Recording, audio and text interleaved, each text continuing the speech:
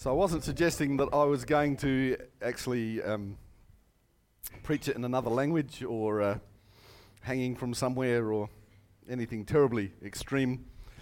But I believe that it's very pertinent that when we learn about stuff, we actually put it into action. Anybody with me? Yes. Or are we just too limp? Because it's getting cooler.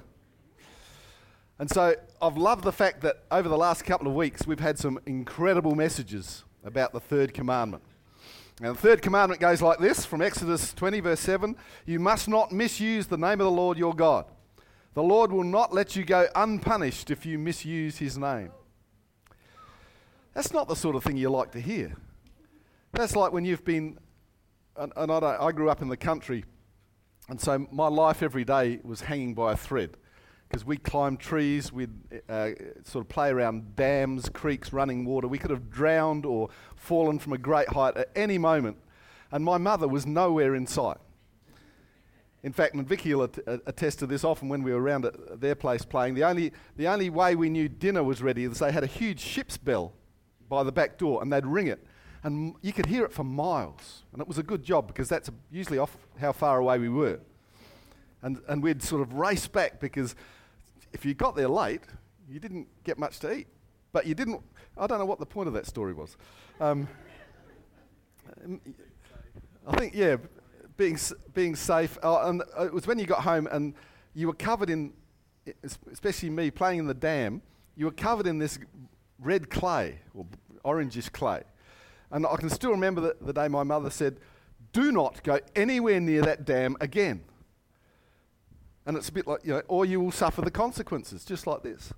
But see, I'm a lot cleverer than my mother, especially as a 9-year-old. So I used to sneak there so that she wouldn't know. But what really upset me was that every time I did that and went back, she would say, "You've been down the creek." And I'd say, "How do you know?" And she said, "You're covered in orange clay." Isn't it amazing how kids never twig to the obvious things? But I did not go unpunished because I disobeyed my mother's commands, even though I thought, while I was happily playing, that I'd got away with it. So you need to be practical. You need to actually do what God says, just the way you should do what your mother says. That's for all you children here. The mothers paid me well to say that. So hopefully, over the last couple of weeks, we've come to an understanding about the reverence and the holiness we need to have when it comes to God's name and our relationship with him, especially how we use his name, and particularly when we use his name and our name in the same sentence. Because strange things can happen. And so this morning, because they were such great messages, I'm not going to compete with those. I'm going to ignore everything that was said before, and I'm believing that you absorbed all of it and you understood all of it, and that you are au fait with everything that's been said. And we're going to go straight into the practical application. So loosen your collars. There's going to be some movement, mainly by me. So I want to outline 4 distinct changes that we need to make in our day-to-day behaviour, which will help us and the people that we interact with know that we are serious about God's word without being weird. Well, not too weird anyway. So I want to go through these very quickly, because who knows that if God asks you to make a behavioural change, it's impossible. And I'm sure God designed it that way, because it's impossible unless we ask him to be a part of the solution. And so when I finish speaking, I'm going to pray for people. I'm going to pray for solutions. We're going to pray for changes. We're going to pray for habits to be shifted. We're going to pray for a lot of things, and it's going to be punchy. So I've got 20 minutes to get through these 4 points. It's now 11 o'clock. I'm going to be finished dead on 20 past. Point number 1, don't swear. Now, some of you are already thinking, come on, this is Australia. That's too bloody hard. Now, culturally, I believe that's a fair statement to make, because it's part of our language. People don't get insulted sometimes by swearing, and yet we have Christians, let's take that word that I just used, bloody, who will come and tell you that the reason that it's not good is that deep in the past, bloody actually refers to the blood of Christ. And that when you say bloody, even though it may be simply part of our language today, you're actually dishonouring God. That is bull. The word bloody came into use in about the 16th century, not before that. And it was used as a pejorative. In other words, it wasn't a nice thing to say, referring to people of the upper classes, because they were known as blue bloods. Have you heard the term blue blood? Royalty, upper class. And isn't there a TV show, something about people behaving badly? Yeah, but there was a silly one about something like blue bloods. Yeah, and I think Monty Python had a great sketch about upper class twits. And this was actually a derogatory term because people of the upper classes used to go to hoity-toity establishments and get absolutely smashed and wander out onto the street and behave very badly.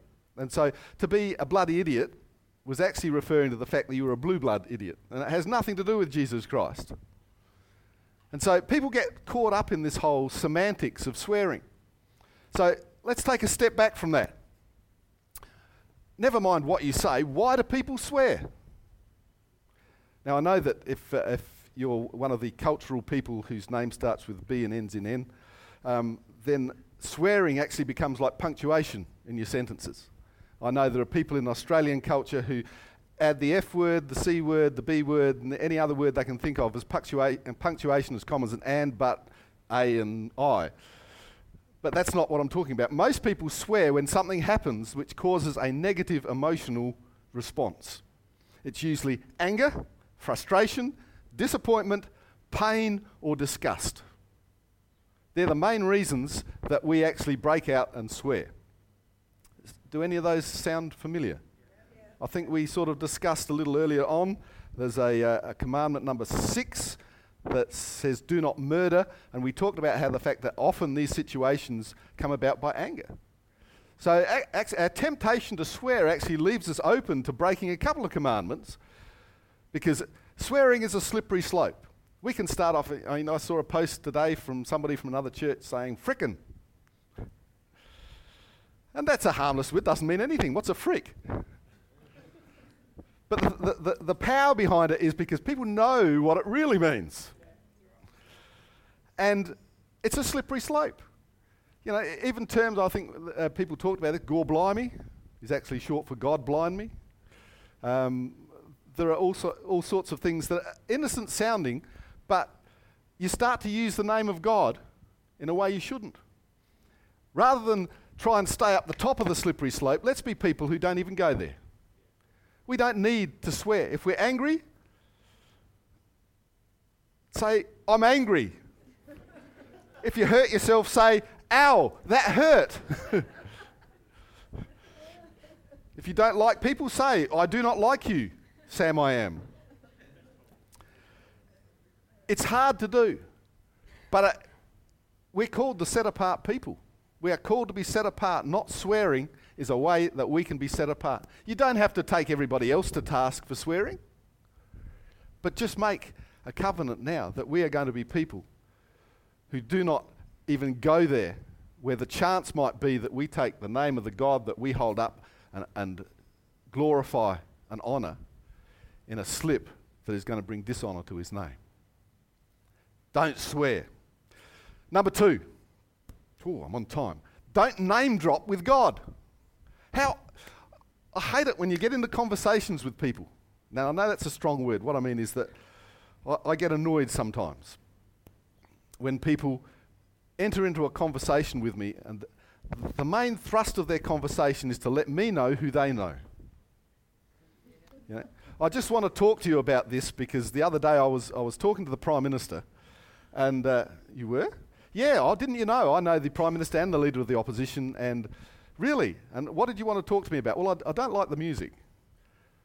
And what did the Prime Minister have to say about that? All they're doing is bringing it up to make them sound more important because they know somebody important. There's a lovely story about the American Civil War where just after one of the major battles, the fall of Atlanta, President Lincoln was at a White House function.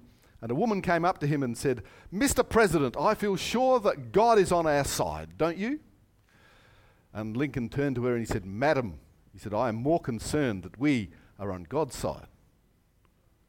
And all too often, especially in church, we try to flip that around to give ourselves authority. Because there's a tendency in Christian circles to justify our message or our action by tacking phrases on like, I feel led by God, or God told me that I'm going to marry you.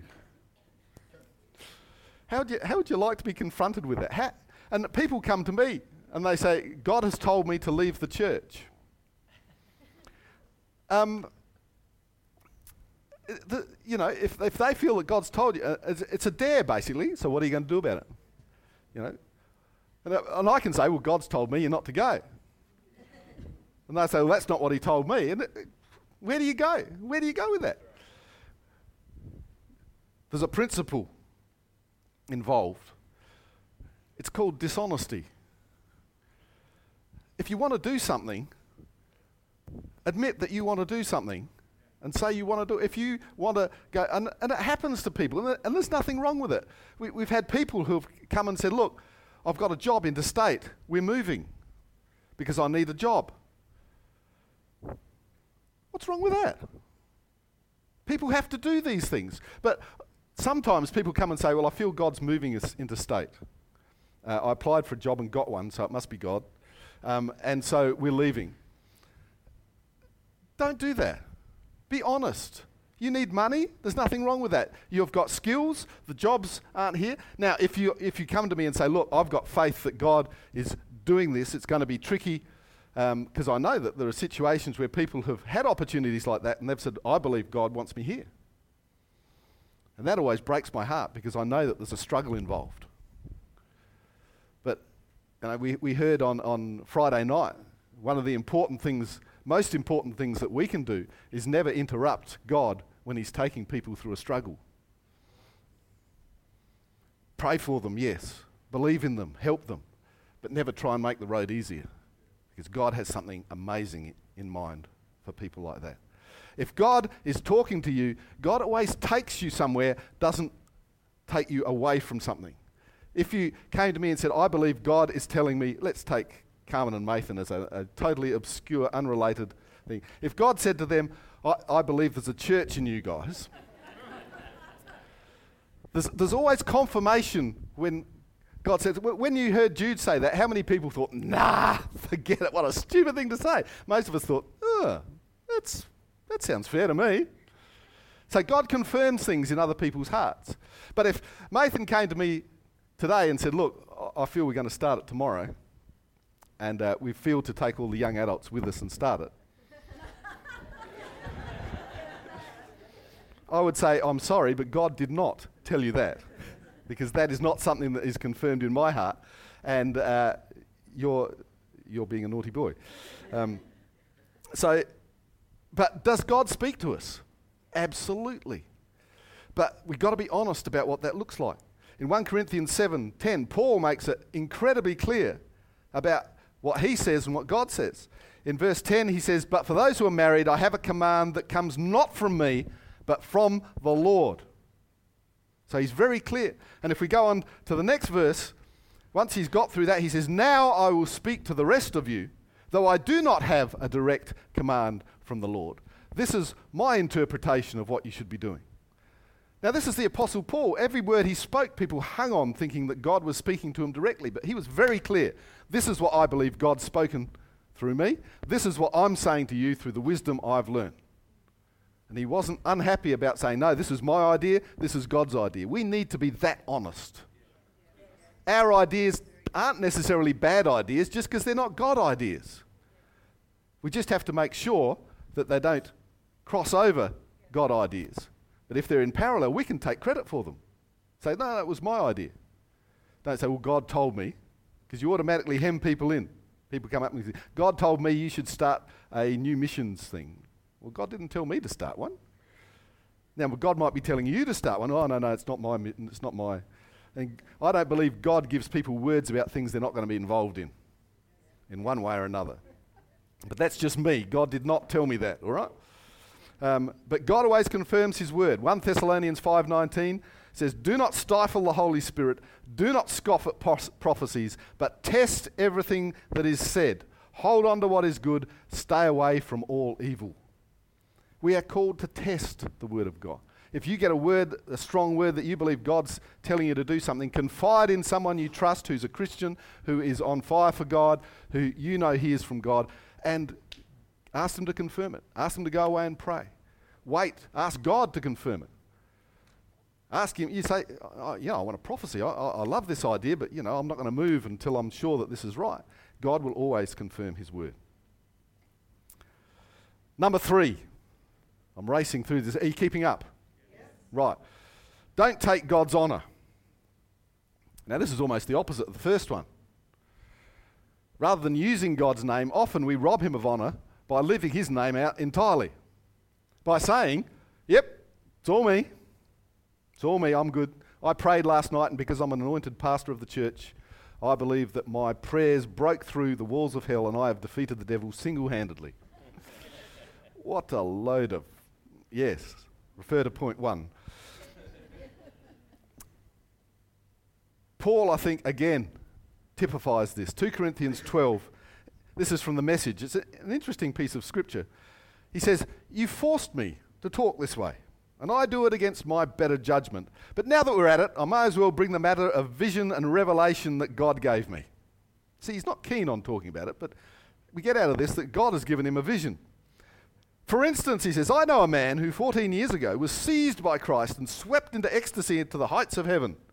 I really don't know if this took place in the body or out of it. Only God knows. I also know that this man was hijacked into paradise. Again, whether in or out of the body, I don't know. God knows. Then he heard the unspeakable spoken, but was forbidden to tell what he heard. This is the man I want to talk about. But about myself, I'm not saying another word apart from the humiliations. Who's this man that Paul's talking about? It's him. But he's so aware of the fact that people need to hear about the glory of Christ, he talks about himself in the third person just so that people don't think it's him. How many of us would tell a good story that we're involved in without mentioning our name? Yeah, well, God spoke to me because I was on my knees deep in prayer, and I was probably a really holy moment. I was cleansed and pure, and God used me in that moment. It was incredible. That's the sort of thing we'd say. Was that just me? Very few of us would say, I know a guy who actually really had this really strong vision from God, and the picture of God was glorious, and leave themselves out of the picture. Because that's what we... Don't take God's honour. We're here to lift the name of God, not lift the name of even C3 Church, or the name of Chris, or Liz, or Toby, or Mark, or anyone who may or may not be here. Are there any Tobys and Marks? No. Be surprised if it was. They're my cousins, and they live in England. There's the wisdom of the two people coming out of a worship service. It would never happen in this church. But one asked the other how they had found the service. Oh, the other one replied, well, I didn't really get anything out of the worship. To which the other person said, sorry, I didn't realise it was for you. Sometimes we've got to remember who's the hero here. God is our prayers, our worship are meant to be God-centred, not self-centred. We're not actually meant to come to church and critique the worship. We're there to actually bring our worship to God. Sometimes if the sound system goes buzzy and fuzzy and upsets that, we can think, oh, that wasn't good, I didn't enjoy that. But we actually need to be mature enough to overcome that and say, doesn't matter what happens. I'm here to bring my worship to God. Do not take his honour. You're not the hero, God is our hero. Number 4, do not live an inconsistent life. I know too many people who don't go to church because their parents were Sunday Christians and weekday heathens.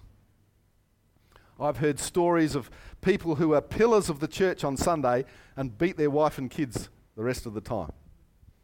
I've heard stories of hypocrisy that has shocked me, because people have got this idea that you come to church on Sunday, you can get your sins absolved, you can get close to God, and the rest of the week you can go to hell because you can come back to heaven on Sunday. We have to avoid that like the plague, because that is something that turns people away from Christ like nothing on earth. They want to see that Jesus has changed our lives 24/7, not just on Sunday.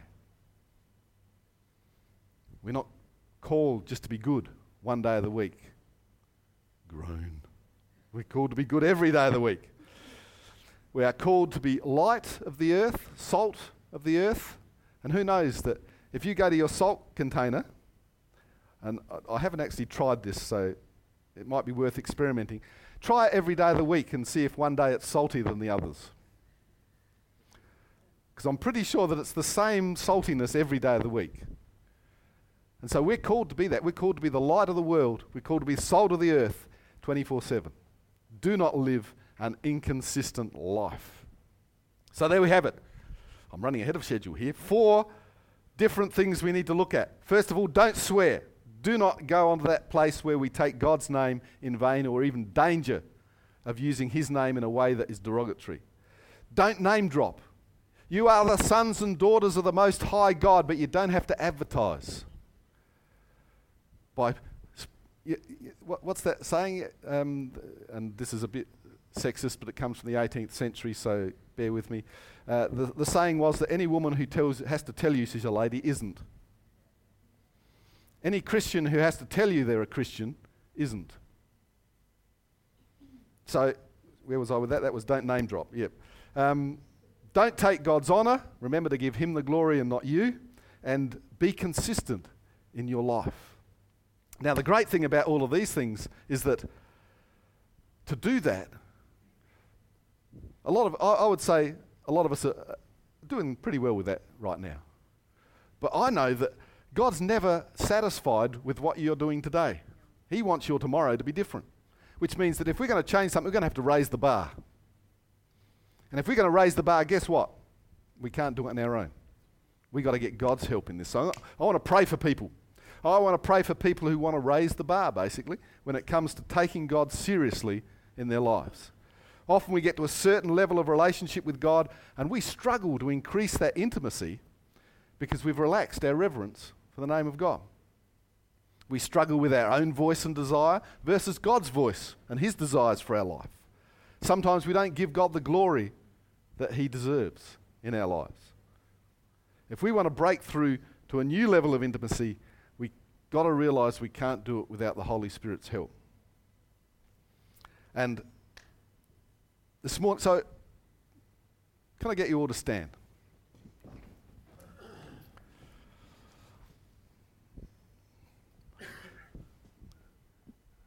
Now, you may want to break something in this area. You may be somebody who slips up with your tongue occasionally and says things that could be considered blasphemous. And you know you shouldn't, but you want to break it. Or you may be somebody who struggles with it, but you believe you've achieved a certain level of success, but you don't want to be just a survivor.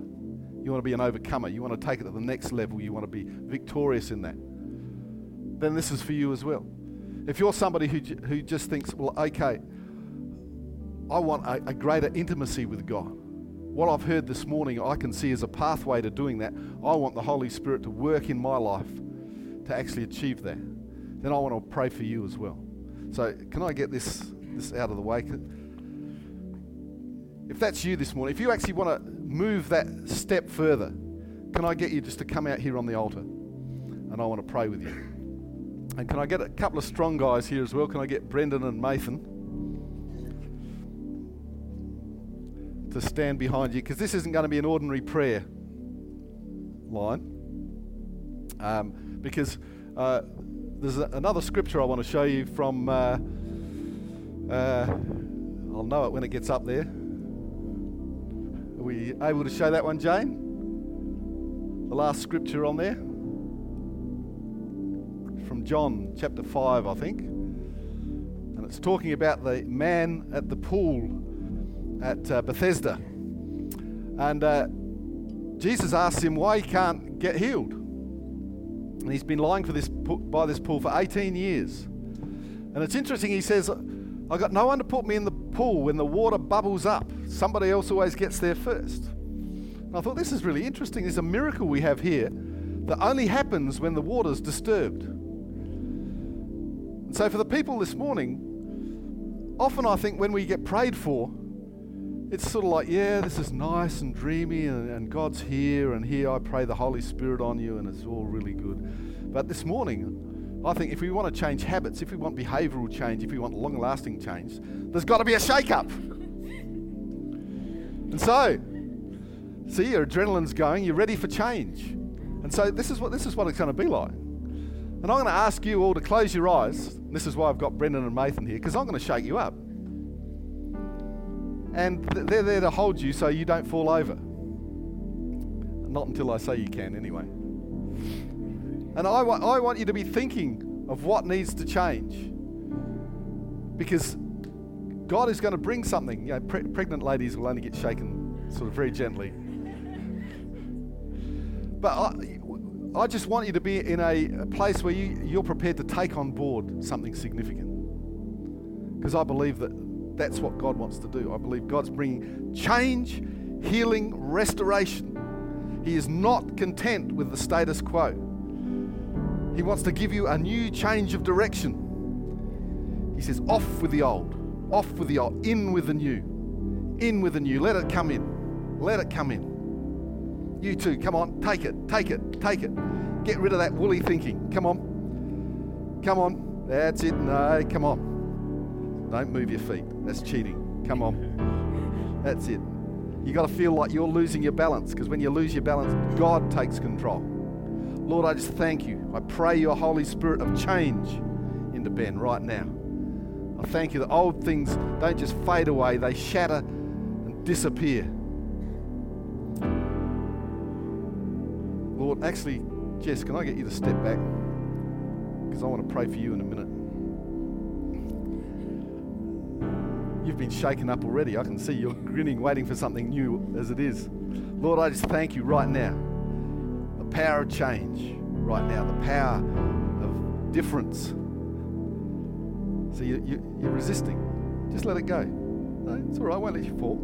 Just rock. That's it. No, see, that's what happens with God. God brings something into your life and you're worried that you're going to lose control.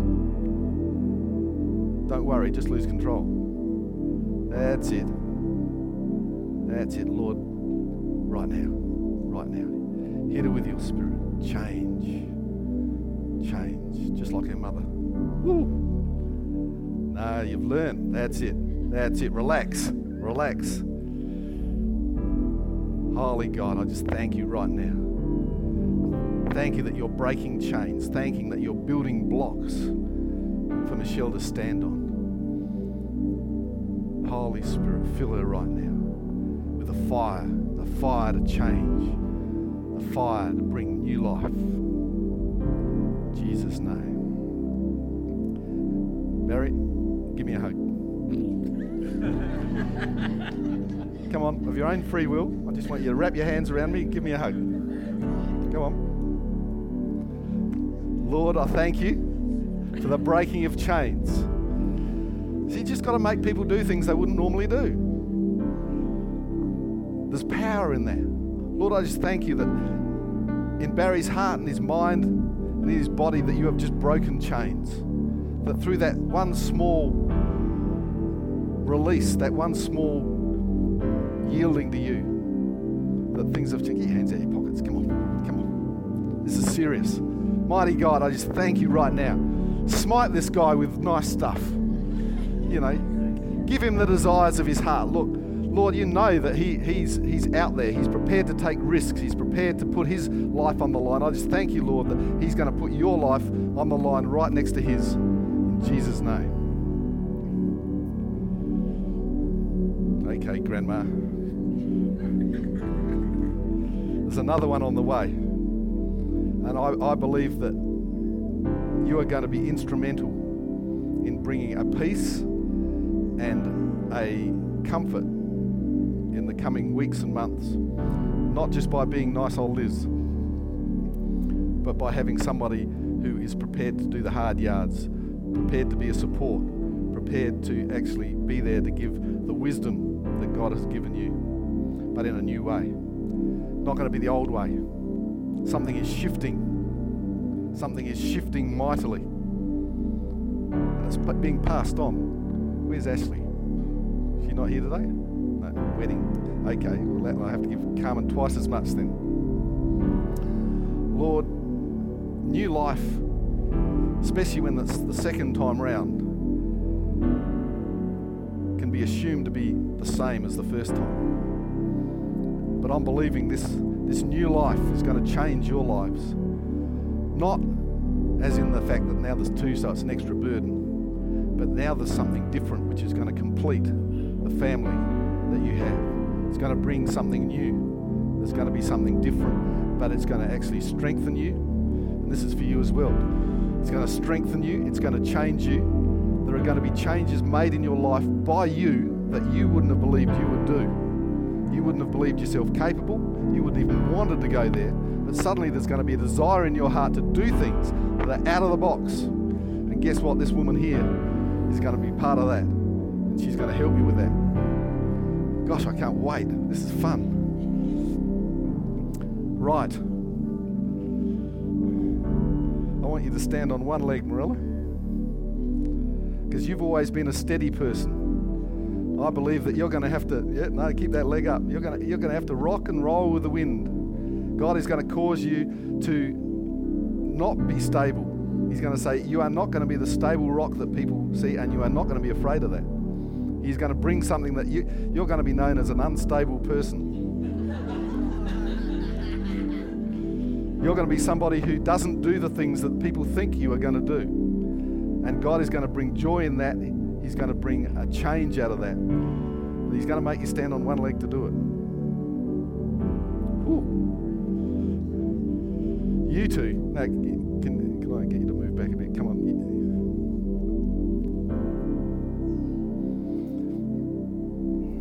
Now, I'm just going to smash you two into each other a couple of times here. Because this is another, and Granny, you can come up here as well. Because I believe that, God does things in families, and I believe that you have stood solid. You have been a rock. And the time has come for you to actually be gravel. You've got to be flowing and flexible. It's the same size as a rock. You don't get any less just because it's gravel. But it's fluid and flexible. And it speaks. Who knows that it's easy if you've got sand or gravel, you can write a message in it. But if you've got a rock, unless you scratch it hard and damage it, it's hard to write on. And I believe that's what God's got for your life. He's turning what has been a rock in the past into something more flexible, into something more visible, into something which actually you can write on. Because you are called to write instructions for the next generation. You are called to write on their spirits and on their souls in a different way than you've done so far. And it's going to be a shake-up. Don't get me wrong. It's not going to be nice. It's going to be interesting. It's going to be different. Possibly not even playing guitar, or perhaps playing left-handed. Or perhaps the congas. Who knows? But when different comes along, grab different by the hand. Don't fall back. Granny, God's not done with you. Not by a long shot. I'm not done with you yet either. God says there is no easing. There is no old age rest. There's new age excitement. You have something that gives into people's hearts. God says, don't let it shine dimly, but crank it up. Crank it up. Be super granny. Go and buy Harley. That's what you need to do. Everybody, we're going to have an offering next week. Granny's buying a Harley. It's different. It's new. Right. Actually, I've got some people that... Okay, can I get Abby out here? And Megan? And Diane? And Owen? And can you guys just stand back? I'm going to just take all these guys on a journey. Can you come this way and face there? Yep, Jess, Owen. We'll have to have 2 rows. Jess and Abby can be in the back row. Rows that way.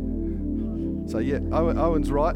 Owen and Megan can stand there, perhaps with Abby. No, you're all facing me. So that's it. Jess, you can come out this side a bit. Okay, you ready? Now, follow me. Okay, look behind you. No, that was a trick question. Oh, it's a statement, actually.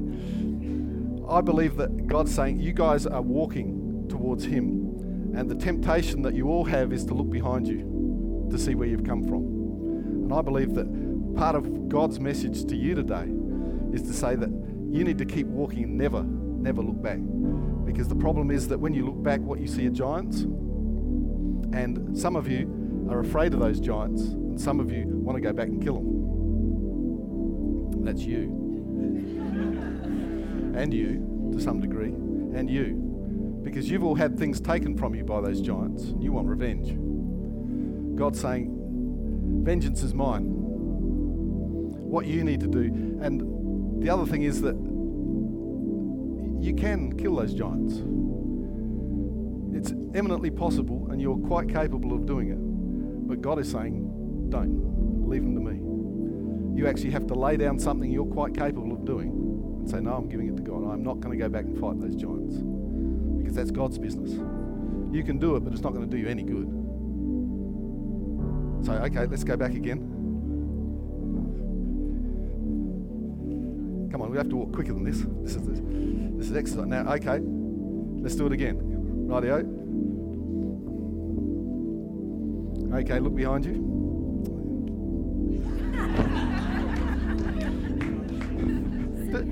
Do we? We're gonna have to do this again. I think you've got the picture. Thank you. But hey, that. God is the giant slayer. You just need to move towards Him. He will slay the giants. He's got your lives in His hands, and He knows what's happening. Trust in Him, because He loves you guys. And I know that He's got big plans. I hope He has, because I've got big plans.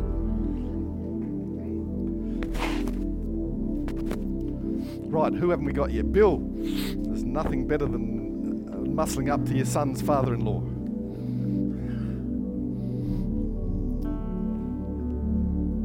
Bill, have you ever heard of asymmetric warfare? It's the modern term people give to guerrilla warfare. It's basically when you fight against somebody against overwhelming odds. And asymmetric warfare takes on a different thing. Symmetrical warfare is 2 big armies come together and boom, and the strongest one wins. Asymmetric warfare is where you have to be sneaky. And I believe that that's what God's got in plan for you. That you're not a warrior as in standing there with sword and shield. You've got the camouflage paint on, a dagger in your belt, and you're sneaking through the jungle. And this isn't your usual, you're the salt of the earth, the upright, honest type. God's saying, stay that way. But in spiritual matters, you need to be sneaky. Don't confront the devil head on. He's expecting that. Don't confront people head on. They're expecting it. But you are called to be sneaky in your ways. Gentle as doves, wise as serpents. You're called to have a sting in what you do. You're not nice Dr. Bill anymore. You are secret agent Bill Logan. God's sneak thief among the people. And that's something that plays with you, because it's not you, but God's going to say, I'm going to give you opportunities to be sneaky, and when you see them, you are going to laugh and say, I'm going to take that. It's going to be a different thing. There's one caveat. He said, no playing any tricks on your pastor.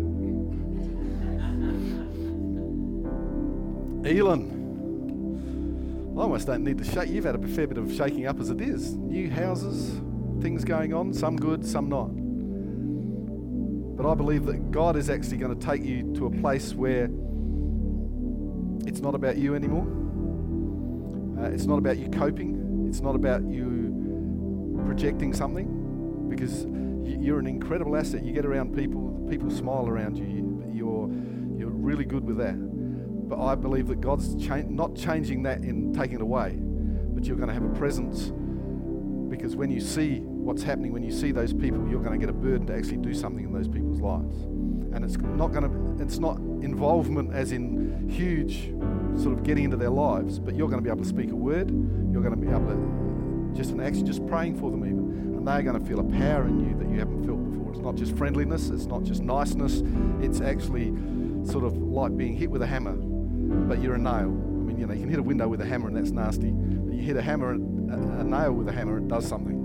And I believe that that's what God's got for you. You are going to be the hammer, and you're going to be able to see the nails that need hammering in people's lives, and it's going to be just like done, all over. What was that? Nothing, just doing what God told me to do.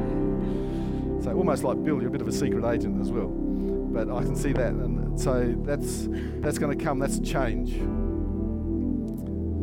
Gwenda,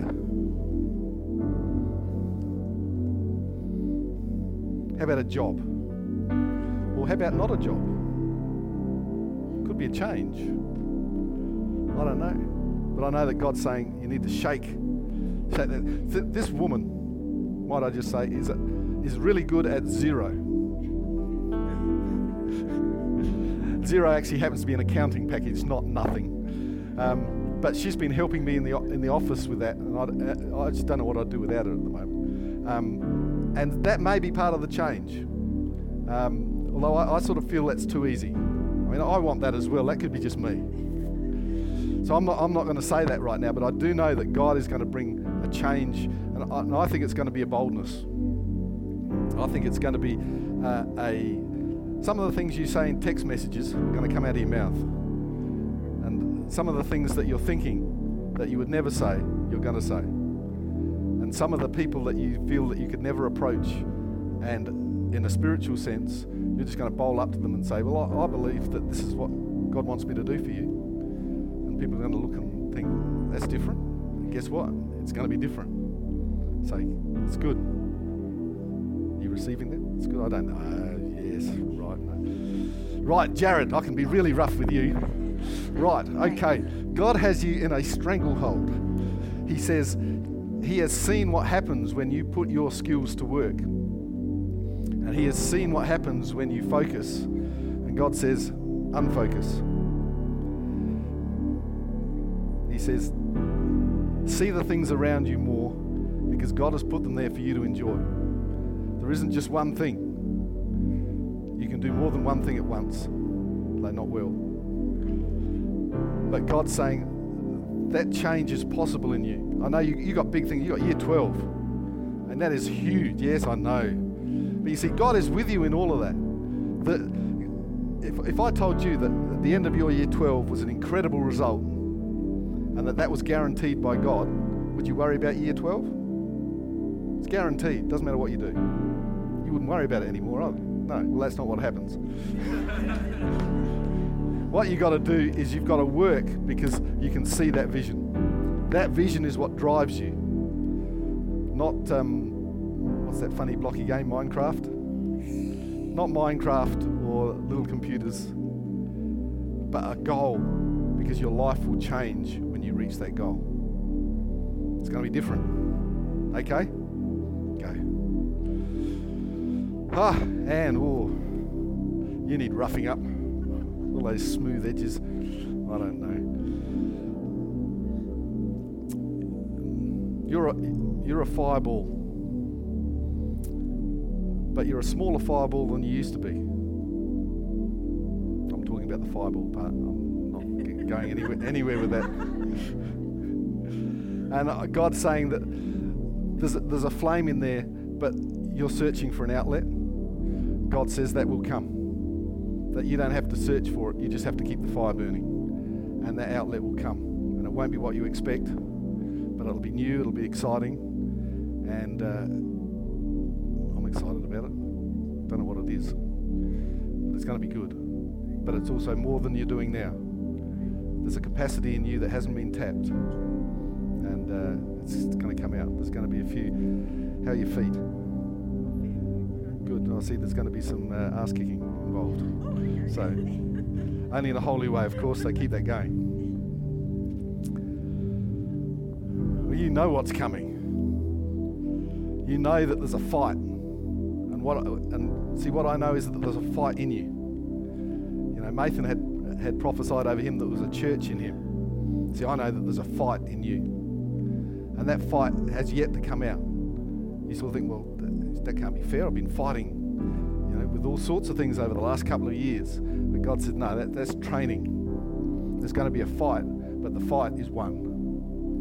And he's saying, don't worry, your head stays cool. Your heart stays calm. Your spirit is flaming and alive. And he says, if you keep that up, the things of the head, the things of the heart, they're going to fall into line.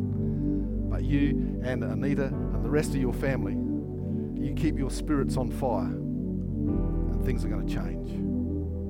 There's going to be a day when you step out onto this place and you're going to give a testimony that he's going to blow people away because of the fire in your spirit. Your mind's all good.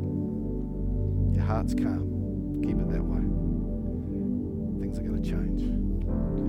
I'm looking for it. Right. You are going to stop walking and start running. First on the flat, then up the slopes. You are going to breeze up Mount Lofty, let me tell you. But I believe that is a metaphor for your life. You've taken some time off. You've gone for a bit of a stroll. You've been walking. God's saying it's time to start running. It's time to think of not just your physical fitness, which, might I say, is looking pretty good, but your emotional, your spiritual fitness is going to come up as well. God is going to place challenges there, like exercises, to bring you up to speed. And then he's going to use what he's placed in you in a different way. It's going to be new. Hey, no, don't go away from me. That's it. Don't take this calmly. This is frightening. You need to be worried, extremely worried, because of what's going to happen. Amen. Holy Ghost, fill him. Running spirit. Amen.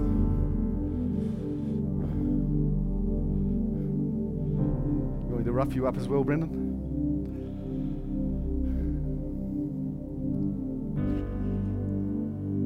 The spoken word is going to become the outspoken word. God has placed a burden in your heart to see what he sees and to speak what he's called you to speak.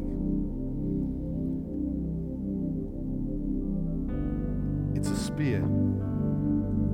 It's sharp. God says pick your targets well. He hasn't designed you to be a shotgun. It's not a blast. It's a spear. Choose your targets. Aim for the bullseye. Speak. Choose your words. And you will see fruit beyond anything you can believe in different areas of your life.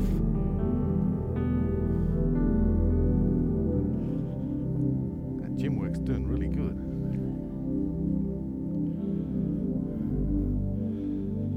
Quickly, take your seats. Is there anybody else who wanted to be roughed up? Before I finish, and I know this has gone, you know, kept the message short, but then blew out on the altar call. But when it comes to using God's name, there's two things that set Christians apart from the rest of the world. And that's encapsulated in Romans 10:10. It says, if we believe in Jesus' name in our hearts, then he forgives our sins. And then it goes on to say, if we proclaim or confess with our mouths that Jesus Christ, the name Jesus Christ is the name of our Lord and Saviour, then we shall be saved. That's actually all it takes to start a journey walking with Jesus Christ. We need to know in our heart that Jesus Christ is our Lord. And that's our private walk with God. If you know it in your heart, you know you carry God in your heart. He's there in your private prayer time. He's there. But when we speak and we say and we confess that Jesus Christ is our Lord, that's when we become part of the body of Christ. Because you see, Christianity isn't a lone exercise. There's no such thing as a lone Christian. If you are, you're not. And so to become a Christian, to become a son or a daughter of God, you have to do two things. The first is to know in your heart that He is your God. And the second is to make a public declaration that Jesus Christ is your Lord. And we do that in this church by inviting you out the front and getting you to say a prayer accepting Jesus into your life after me. Now that might sound a bit frightening, but the cool thing is that the whole church stands up and everybody says it, so nobody can hear your voice. So I don't know everyone here this morning. I don't know the state of people's hearts. And so what I'm going to ask you to do, first of all, we're going to do the private bit. I'm going to ask everyone to close their eyes. No looking around. And if you're here and you, for the first time, have come to a revelation that Jesus Christ is the Lord of your heart, that you know that He is living in you, that you have accepted Him as your Lord and Saviour, even if it's not for the first time, if you've done it and you believe that you've done things that would take you far enough away from God that you perhaps have to reaffirm that Jesus is in your heart. While nobody's looking around, I want you to lift your hands right now so that I can see them, and I'll acknowledge that hand. If you are here today and you have come to a revelation that Jesus Christ needs to be in your heart as Lord of your life, while nobody's looking around, just quickly raise your hand and I'll see that hand. Anyone at all? Nobody here. In that case, we can skip step 2 because you're all holy. You're all at one with God. At least those that I've punched around a bit are. See, being with God doesn't have to be comfortable. Often I think we come to church to be comfy. If I'm not comfortable here, why should the rest of you be? I have to work. No, that's... Remember this week, we've got prayer Wednesday night. It is going to be exciting. The awesome Nathan is going to be leading that with a bit of help from his friends. So I'm looking forward to that. It is you, isn't it? Yes. Don't forget also, be prepared. November is going to be a month of giving for the women's shelter. If you have kids in kids' church, you must sign them out. There is no weekly fee for keeping them there, so they have to leave by about now, I think. And if you want prayer after the service, David and Liz are going to be up here for the next 30 seconds, ready to pray for anybody. No, they'll probably be here a bit longer. But do all those things. Have a blessed week, and we'll catch you next Sunday.